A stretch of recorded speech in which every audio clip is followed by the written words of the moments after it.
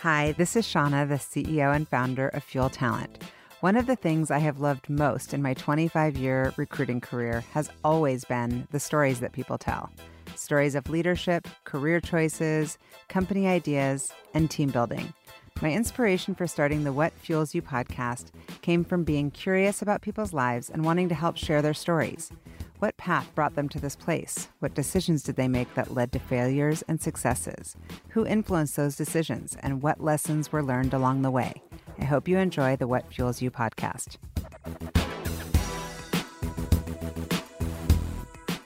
I'm here today with Jane Park, the CEO and founder of Julep.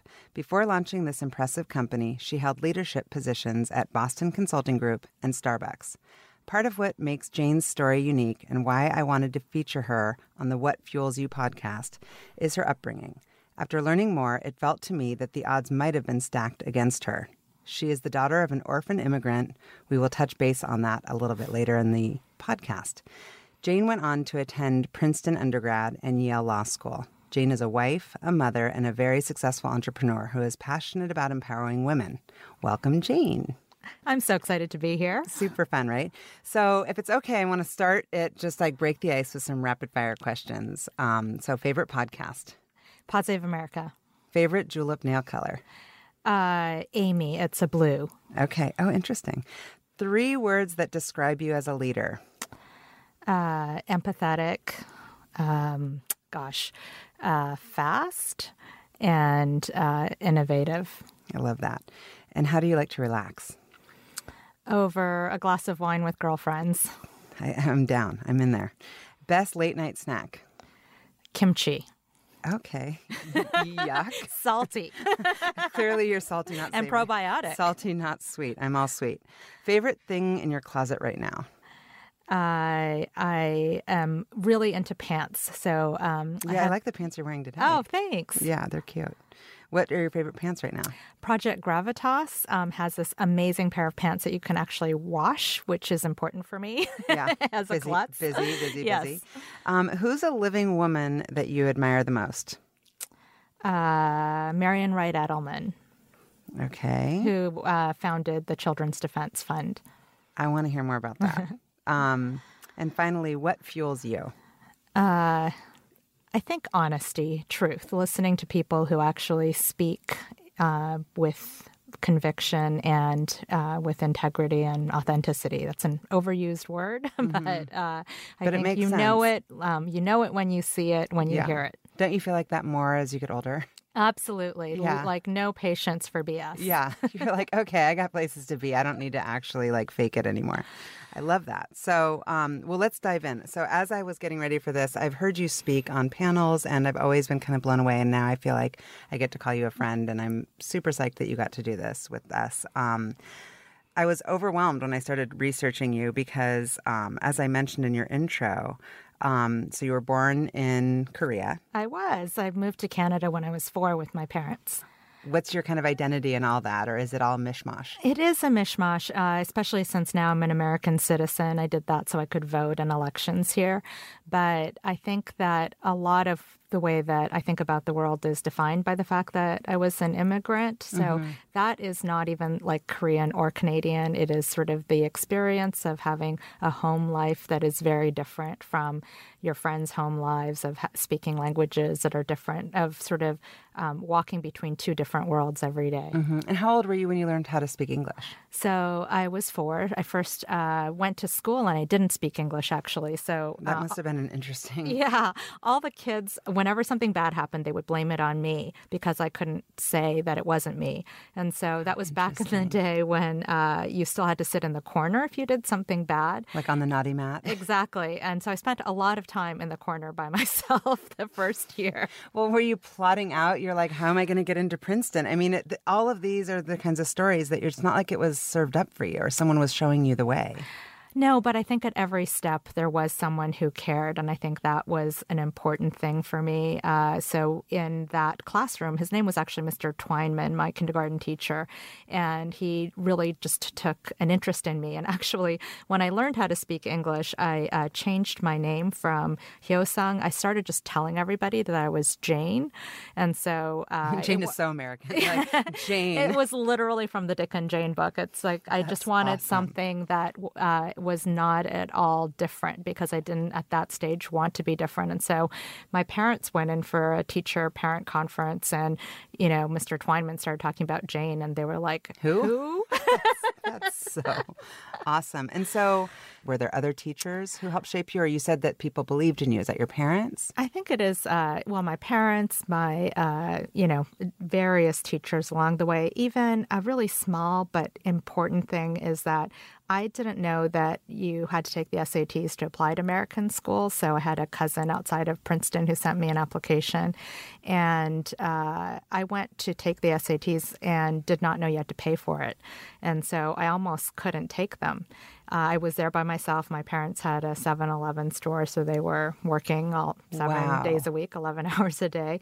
And this person behind me, this nice man, said, "Hey, I will pay for the SATs. Here's my address. Just have your parents write me a check." That's amazing. Yeah, he was so surprised that I was like there. Restores your faith in humanity, like how people should be all the time. I know. That's I've amazing. actually looked back to see if there's any way I could track that person down, just to say, like, look what a huge difference you made just by one small moment of kindness. And he didn't have to be. If you think about it, I was, competing against his child. That's amazing. I love that. Spots in a school. Like today, people go crazy over that kind of thing. It brings out the worst in people. Yeah.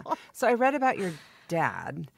Is this story true? Like, obviously it's true, but I'm kind of like blown away by it that he went home from school. Like, tell me that story. Okay, so he grew up on his own, which makes it really fun to have him as a grandfather. Like when I was having him bathe my kids, he's like, "Oh, I only had to take a bath once a year in the river." And it's like, well, Dad, we have running water now, so they can take a bath more than once a year. But he grew up on his own because he lost his parents when the border between North and South Korea went up.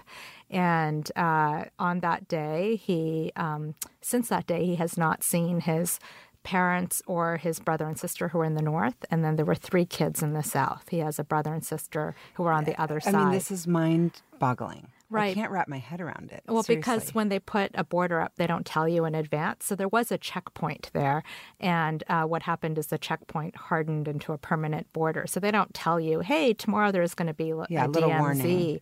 No, it just goes up and then that's it. But this summer in August, I get a call, and it's my cousin who's trying to track down my dad. And we're all at my beach house together, and I hear my dad break out in song. I've never seen this before or heard anything like this. Not so his behind temperament. his door, he starts singing at the top of his lungs. It turns out the reason he was singing is because he heard from the Red Cross that his siblings were alive in North Korea. And so his family was part of 75 families who got to meet in North Korea. And unfortunately, this is like it was such a roller coaster. It turned out that he couldn't be one of the people who could actually go because only 2 people from each family could be there. And so my uncle and aunt from South Korea went, and they met my uncle and aunt from North Korea.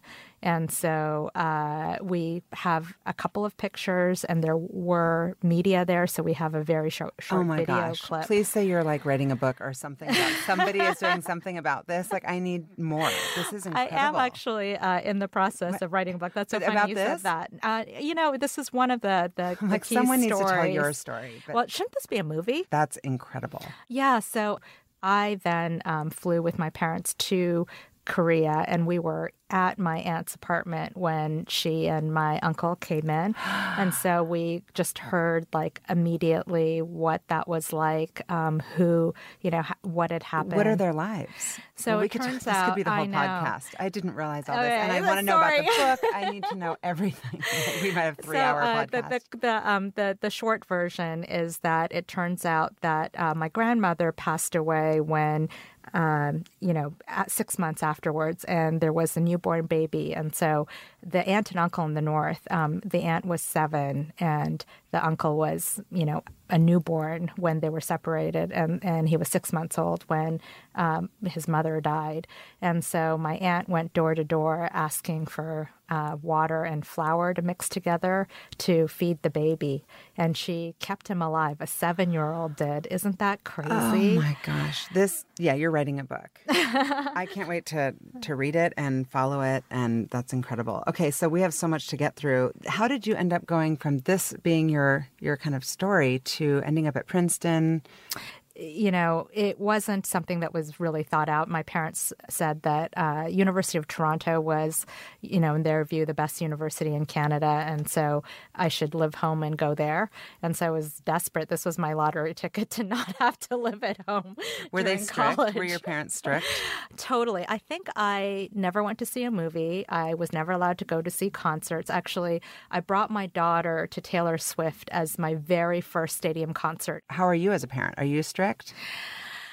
I showed them this article about tiger moms as an argument for how I'm not a tiger mom. You're like, see them? Right? And frankly, I travel so much. My husband was like, she's not even around enough to be a tiger mom. But what's he like as a parent?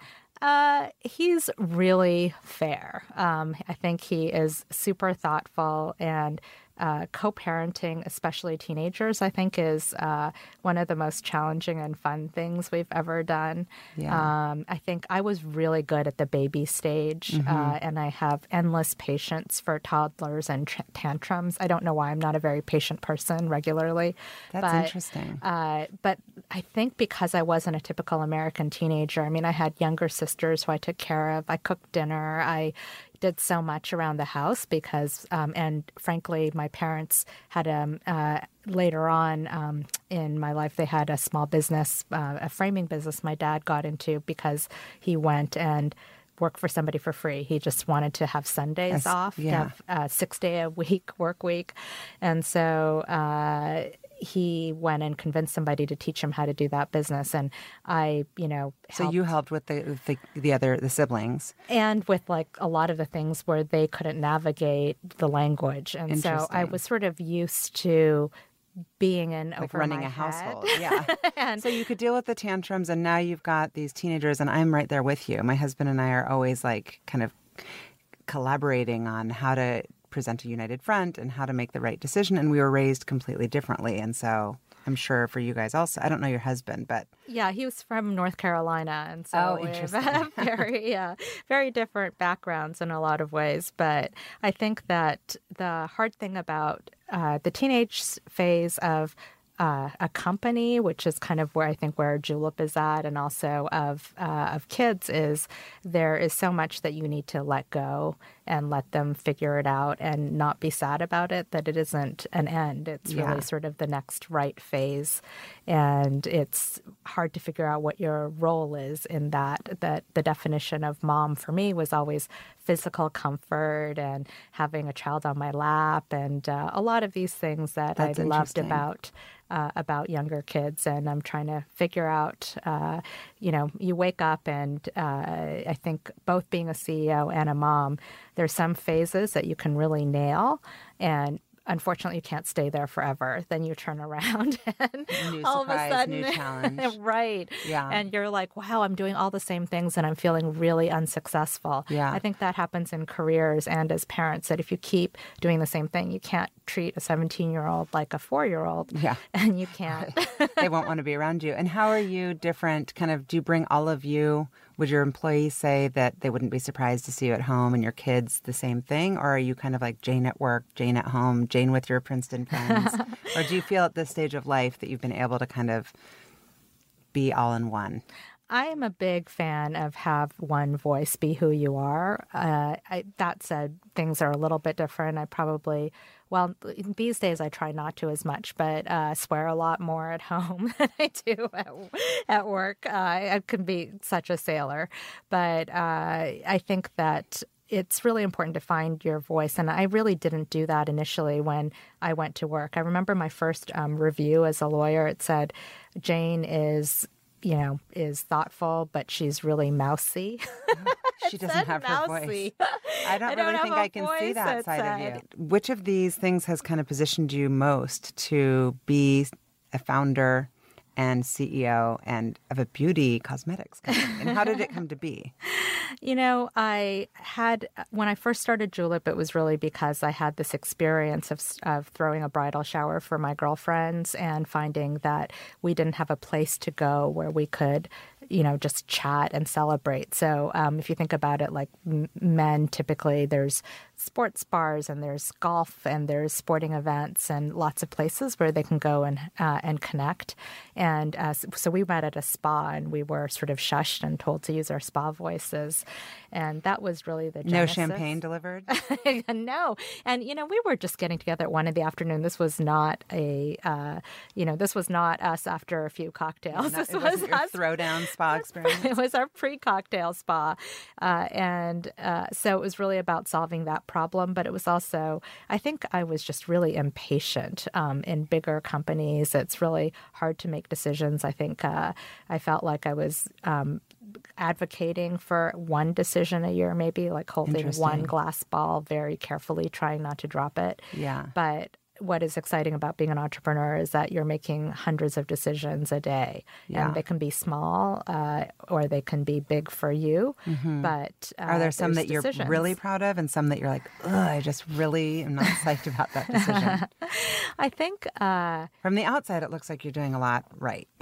But obviously, I'm sure. Yeah, every day there's lots of things I go home and think, stupid, why did you do that?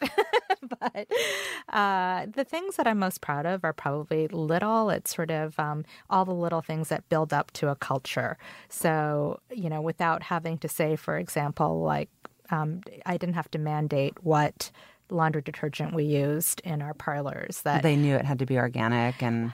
They just figured that out. And that was when I realized like the culture and sort of our values are really carried through. Mm-hmm. When one of our employees was suffering with, a diagnosis of breast cancer, it was sort of something that we figured out, like, how do we make this work creatively? Let's throw out the rules and figure out what can we do now. And you have to readjust every time there's change in treatment or, remission, you mm-hmm. think, or whatever it is that mm-hmm. That I am amazed at how much right happens from the team without my involvement, before my involvement, that when they come to me with a solution, that it's like, wow, that is way better than what I could have come up with myself. And is there a certain trait that you look for when you're looking for, obviously in the parlors it's different than in the corporate office, but let's talk more about the corporate office. What types of qualities are you looking for in your employees as far as kind of like, if they don't have this, they're just not even going to be considered? An important thing to me is whether people lean in when they hear about problems. And so I know when I was a consultant, we gave a lot of these case interviews where you sort of give a fake situation usually and see how people solve their way through it. Every time I interview, I have a real problem that I am grappling with. And I like to just share it. Like, this is the thing that's bugging me right now. And to see some people run out of the room and panic. Head for the hills. I was just thinking, panic. And some people lean in and are like, tell me more. I think I can help you here. I think I can do this. And the energy, do they lean in when they hear a hairy problem, or do they lean out, is a really important thing, because it's not something that you get taught in school. I don't think it's about fancy Ivy League degrees, as, pedigreed as sort of my background appears. It's not something that I necessarily look for in other people. I've hired plenty of people from Harvard Business School. Well, I think the combo of your grit and your background combined with the pedigree says a story of like, this person's obviously got the raw brain power. She's smart, but you could have all of that and not know how to like navigate through How life. to like solve your way And I out of a interviewed paper bag. I interviewed a lot of people like that in New York that were like spoon-fed that pedigree. They were told from preschool, this will be your course. And then they didn't know themselves and they didn't know how to figure it out. And they didn't have the work ethic that you have. Well, I think that's happening a lot in colleges today, is that there's this continuation of an idea of perfection, and people graduate wanting to continue to get A's. And that's the number one thing I tell young people, is that no one's going to give you an A on work, really. And I also say that to young parents. No one can look at the totality of my day and say, hey, you get an A for the day because you failed at something. You're either like sucking as a mom, sucking as a friend. Right, or like how the whole thing comes together. Nobody sees that. You can be with people all day long and feel really lonely at the end of the day because nobody sees everything that you do. And that's why you've got to be that person for yourself. And it's about how do you solve problems, not trying to get to some standard where you get some external recognition. Right. And so this is more me selfishly asking, but I'm assuming that whoever's listening would want to know this too, because one of the things I struggle with is just time management and how to get it all done. And I feel like I have this gut feeling that you're probably really good at being mindful and deliberate about your time and organization. Are there tools? Are there like takeaways that I can have and maybe take, maybe not take? You know, I am constantly... Do you lay your clothes out the night before? Like, what do you do to get yourself... my friend Loretta calls it like kind of centered on her feet, not on her heels. And I feel like I'm often on my heels. Yeah, I think a lot of us are, especially when we're just trying to survive the day. Mm-hmm. So I feel like I'm more there than not. But I am constantly playing with organizational tools. I was using Wunderlist for a while. Now I use To-Do. I have, go back from... No. I'm using Trello, and I really like it. And then my team is using Slack, but they're like, but you need to use Slack if we're going to use Slack. Yes, and, that's and a great I communication tool. It's. I don't know that sort of get your day organized. No, but tool. it's a great communication tool. But just any tools. Yes. I use Cozy for the family. Yeah, and I'm constantly reevaluating that. I'm going back and forth between digital and paper, and Me too. And I haven't found exactly the right balance. I do think for calendaring, there was this awful show in the 80s, 90s. It was called The Highlander. I never saw it. And there was a tagline, there can be only one. But I use that for calendaring all the time. The main rule is there can be only one. Only one calendar? That if there are multiple sources of the truth, you'll get lost in where you put things. So family, work, everything is in one calendar. So I have mine like that too. It's integrated, but then sometimes they're on top of each other. And yesterday I missed a meeting because I had like my kids' ballet on top of one of my meetings, and I'm like, So yeah, I'm always looking for new. Left my kids at school by accident because when they were they'll in be on the public couch school, about that later in life. Yeah, well, they were the first Wednesday of every month. They had early closure, and so one time I forgot, and I felt so terribly about it. And I said to my husband, "I'm the worst mom. I'm never going to do this again." And he said, "You're okay, and you're totally going to do this again." And that's okay. And we love you, and they're going to be just fine. Well, the funniest thing was I was telling the story, and they didn't even remember it. So now I'm going to remind them again. I always joke. One of my daughters was telling me something that I had done wrong, and I was like, well, I'm sure you'll be in therapy about this later, talking about me and how I somehow. Or they'll forget it. Or they'll forget it. And she was laughing. Not, really? Obsessing over it. Because we're hard on ourselves. So one of the other things that I loved reading about you is that how did you meet your husband? We actually met in law school. Okay. We were in the same entryway. He likes to say that I went to get him to help us tap a keg because I was hosting an Asian American Law Students Association. He was like, "This is a terrible stereotype that you guys don't know how to tap a keg." That's so perfect. Okay, and so I love that you proposed to him. There's not that many women that have that story. You literally proposed to him? I did. Did you get down on one knee type of thing? No, I had a watch engraved with "Marry Me," and the middle letters have rubbed off now, so it says "Marmy," which is like, that's more appropriate. But the funny thing is that the jewelry store wouldn't sell it to me. I bought it on credit because I didn't have a job at the time, and we paid it off over years. But it was a solid gold Baume & Mercier, and they said, "What if he says no?" And it just made me like think, we won't take it back. Oh, right. that's That they were fascinating. so worried about me. It's like when a man comes in to buy a engagement ring, do you say, what if she says no? Right. And do I look like somebody that nobody would ever marry? That's unbelievable. Yeah, I really had to convince them to sell me this watch to take my money. That's actually unbelievable. So there's so many examples of that. Like, would this actually happen to a man? Yeah, right? I know you're passionate about this subject and women, and it's so relevant and current right now. It feels more than ever. Well, I think we are all the sum of the experiences, and I definitely feel like the experiences I've gone through as a woman and as an immigrant have helped me figure my way through life and to creatively sort of come up with my own set of rules. And I don't think that I can't even answer the question of what would I be like as a man. That all of these things are my strengths, and my areas, my weaknesses are related to my experience, my gender, and my cultural background. So I totally embrace that. I don't think that there's a way to not. I completely understand when people don't want to be labeled as a woman CEO. They want to be just labeled a CEO. Right.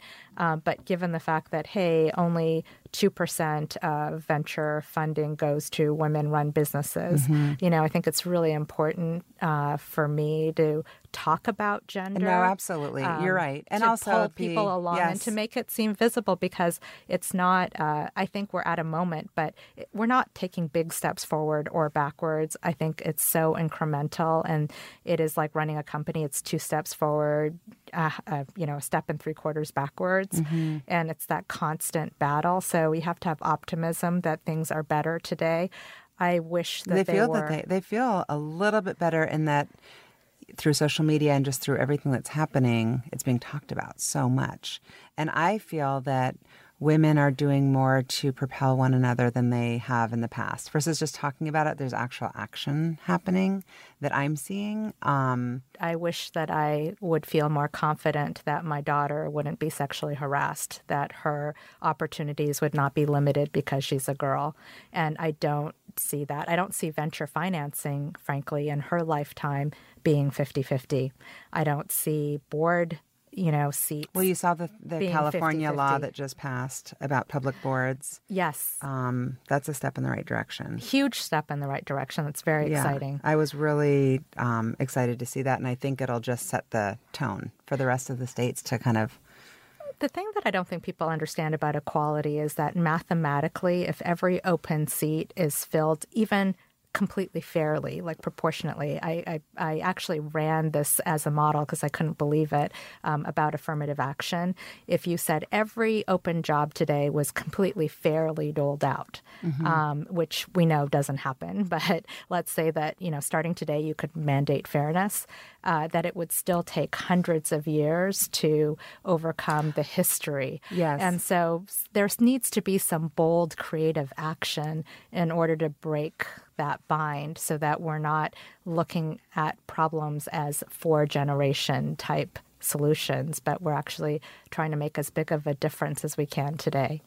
Yeah, I think that it is a huge thing. And as a recruiter, I mean, I have a lot of clients who are very specifically asking for female engineers or female marketing leaders, and they're trying to balance it out. And I'm always saying to kind of start early, because it's much more difficult to be like the first female engineer on a team of like 30. And there's some companies who are really taking it seriously and others who are just kind of saying it. What do you guys do at Julep it's obviously the interest in the subject matter. I'm sure you have a line out the door for people that want to work there, but... Yeah, one of my favorite things about Julep is that, the kind of people we attract, and both we are primarily women in terms of the senior leadership team, but both the men and the women that we've attracted care about something bigger than themselves. And I think the fact that we put that as a stake in the ground in terms of how we wanted to talk about beauty differently, to not have it be about perfection and not have it be a stressful moment in a woman's day, that everything about our brand and the way that our company operates and the clean, green environment and healthcare benefits we give in the parlors, that all of those pieces serve to attract people who care about those things, both men and women. When I was hiring male engineers, people told me it was hand-to-hand combat. They were like, you're going to have to learn to be good at video games and go and play video games with these bros. This is one piece of advice that, an entrepreneur gave me. Oh, an entrepreneur. And, I was like, that's not going to be very fun for him to play a video game with me because I'm going to be dead in 2 seconds. And then what will that prove? Yeah. But it wasn't that. I really found that the people who came, and it's not because they have sisters or mothers or, everybody has a biological mother anyway, but it was really that they cared about the mission, that they cared about the fact that we're a company trying to do something bigger than just the bottom line. Yeah. Well, it sounds like you've done a good job of conveying that to investors, raising over $70 million, 7 rounds.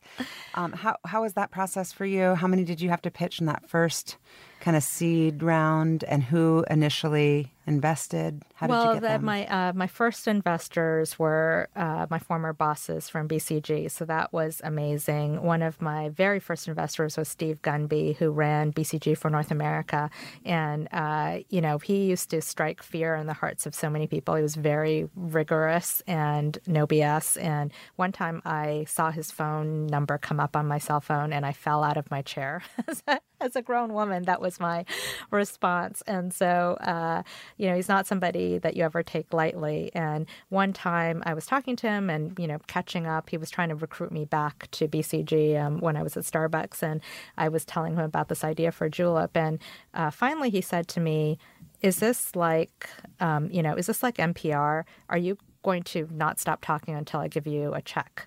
And so I didn't even know how to ask for money. So as you say, sort of, I've raised this money. I didn't know the words to close the deal. What do you say? Do you say, give me a check? Like, do you want to invest? Sounds too impersonal. He kind of served it up. He served it up. And I literally still didn't know how to close it, right? Well, apparently you learned. I figured it out. Actually, I really had to think about what words I would be comfortable with. And I landed on the phrase, do you want to participate? Because that felt like what I wanted to have in terms of co-adventurers, and sort of a phrase that could come out of my mouth that I would feel comfortable saying. Yeah. And do you still get, like, if he calls now, is it like, hey, or is it like, I better be on my A game? I think there's still a little bit of the A game. I think I have a special place in my heart for people who took me more seriously than I was willing to take myself. So as I was writing this business plan at night, I wouldn't have said, I'm definitely going to go do this. It was sort of something I kept talking about.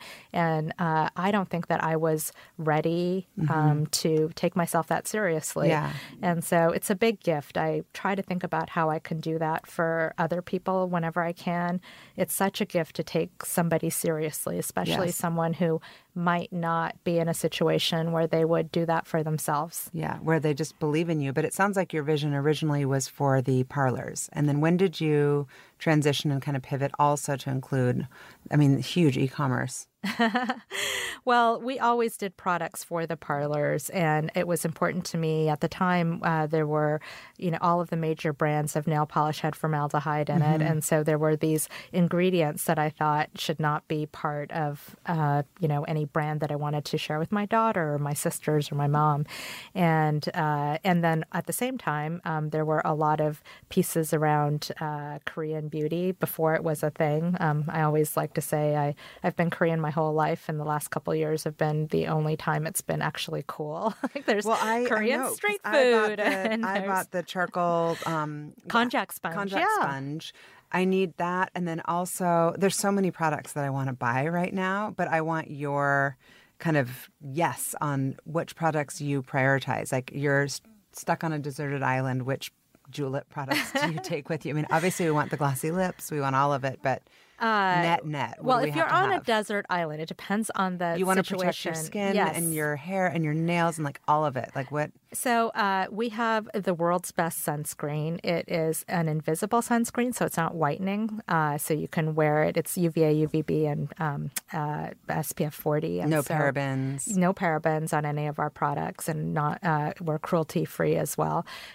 So No Excuses, we called it, because I wanted to name all of our products something that a girlfriend would call it. And this is No Excuses, because there's no excuse not to wear it now. It's not like, oh, it's whitening, or I don't have time. Or it's the equivalent of smoking cigarettes. It's like, so like, we're going to look back on it and be like, those people, what were they thinking? Right. That don't wear sunscreen. No, you're right. So there's no excuse. That's one of my super favorites. And then I feel like every woman over 30 should be using cleansing oil as a way to cleanse your face. How did you learn all this? Did you just do a deep dive into this industry? Or have you always been interested in it? You know, I've always been interested in women and girlfriends. I think if you met me 15 years ago, honestly, there were a handful of beauty products that I used. But I went back and looked at my wedding photos the other day, and, you know, I just did my own makeup. And I don't think anybody ever told me to do anything about my brows. So it's just so funny, my wedding pictures. But it was about trying to come up with the most innovative, best ingredient products. Like, what would a girlfriend design for you if she was trying to give you the best? That's how it feels. Honestly, in the stores and on the site, that's how it feels. And as a Scorpio, I was looking at the different colors. I like the Scorpio.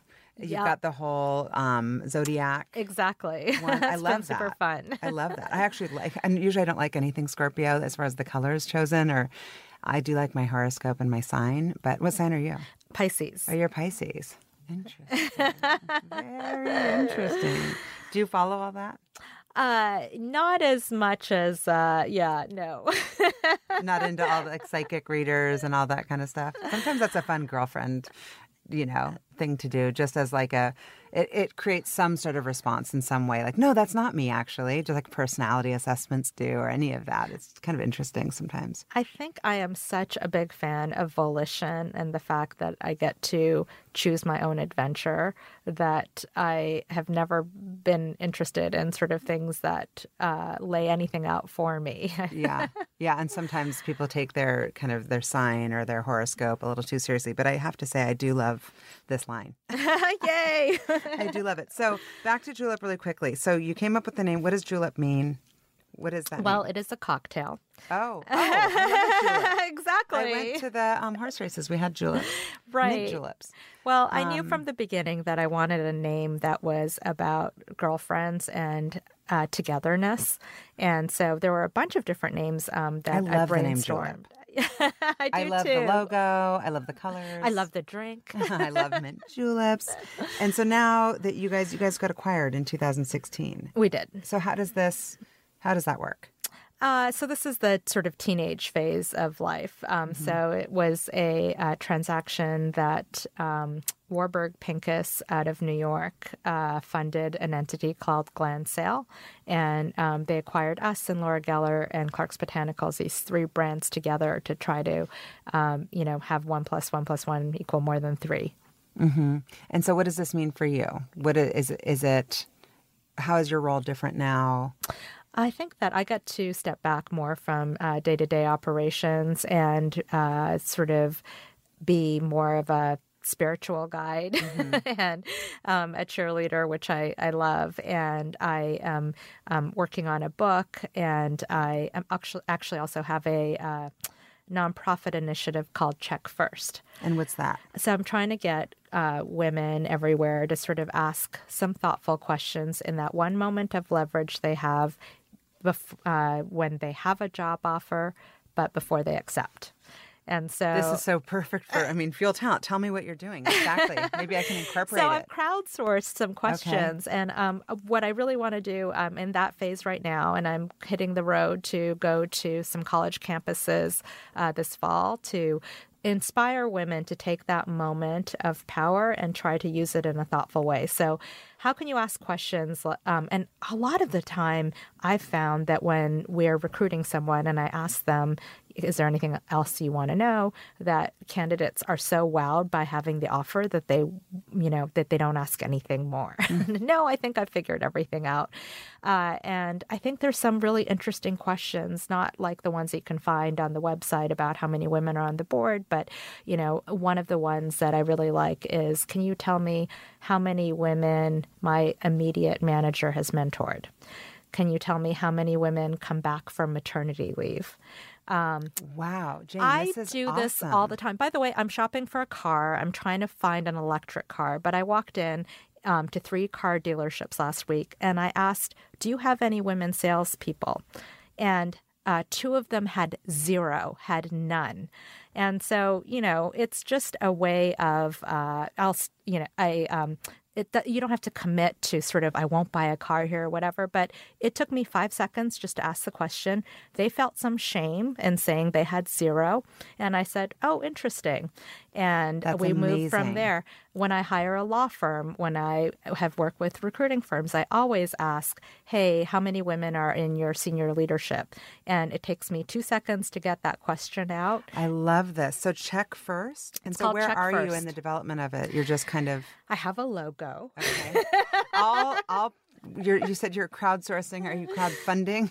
I mean, I love this. So this is something that I figured that as I was thinking through all the things happening with Me Too and the past year, I wanted to do something where what's low-hanging fruit without huge amounts of time on my side. What are little things? And frankly, without huge amounts of time or energy on the woman's side. Well, it's just an awareness. Right. And an amazing thing that somebody corrected me on the other day is that, hey, men and women can do this, right? That moment of leverage, because we all want to be part of the solution, but we don't know how. I love one this. thing that I really think is that it doesn't have to, you don't have to solve world hunger today. It's one of my colleagues, my VP of marketing used to always say this, if we're trying to solve world hunger, can we just get some snacks on the table right now? It's such a great mom thing. It's great. But what are the things you can do right now? Like I always tell people, if you're at a meeting, interrupt the interrupter. If you see a woman being interrupted, go ahead and interrupt them. That like to say, excuse me, she was talking. Finish can I hearing speak? what Yes. she's saying. Jane, what Jane Doe is saying. Right. And if there's someone who says something smart, like reiterate that. There's so many little things that we can do to start making a difference. You don't have to wait until you're in power or, that you're on the board of a Fortune 500 company. I love this. Let me know how I can help. This hits a chord with me. Yeah, well, I would say if you're out there listening right now, just think about the easy questions you can ask. We can all do it, and it's super friendly. It doesn't have to be confrontational, and you don't have to feel like an obligation to do further with that. Just asking the question, I think, is helpful. I feel like I could learn so much from you. We've covered we've barely scratched the surface. Is there anything that we haven't covered? It seems like, is there a motto that you live by or something that you kind of, do you meditate? Like, how do you? I'm trying to. I'm so bad at meditating. I'm really, the thing that I always say to people is that life begins at the end of your comfort zone. I think that's the biggest thing for me. I used to think that everybody else had a rule book or that they were walking around comfortable in their own skin, and I was the only one who didn't understand the rules of the game. And it was actually helpful in my experience at BCG and actually being in boardrooms with CEOs of Fortune 500 companies and realizing they're just making it up too. Like, these are people who are smart and capable, but it's not like they are, completely comfortable in their own skin and that they have the exact right way of doing things. We're all making it up as we go along. I love that. Well, if any of our listeners want to learn more, you can email us at podcast@fueltalent.com, and to follow Jane on Twitter and Instagram, she's at Jane Park Julep. And hopefully you're going to also post some stuff about your book and about the nonprofit and some of the other things that you're engaged in outside of Julep. This is so fun. I could do it for hours, maybe over a Julep cocktail. I love it. Thank you for listening to the What Fuels You podcast. Be sure to subscribe, rate, and review on iTunes, Google Podcasts, or Spotify, and follow us on social media to keep up with the latest news and episodes. You can also contact us at podcast@fueltalent.com to provide feedback, ask questions, and share topics or guests you would like us to cover in the future. We hope you feel inspired by our guests and that we have helped fuel your day. Join us next time for another episode of What Fuels You.